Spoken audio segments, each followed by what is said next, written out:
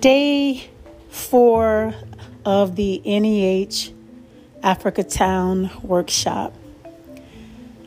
The highlight of my day was hearing about the importance and the significance of oral history and how this oral history tells beautiful tales and beautiful stories about those of the Clotilda, their descendants, and also their ancestors.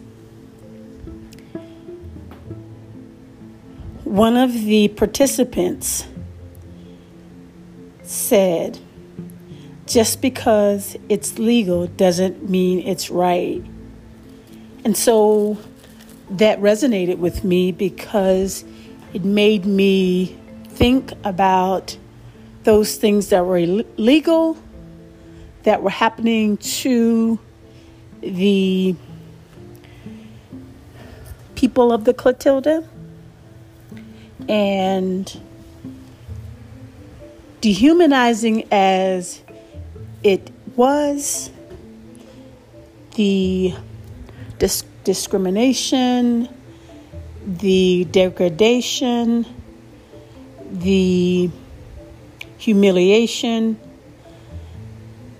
that was experienced by the people of the Clotilda really shed light on the mindset of the people in which they encountered.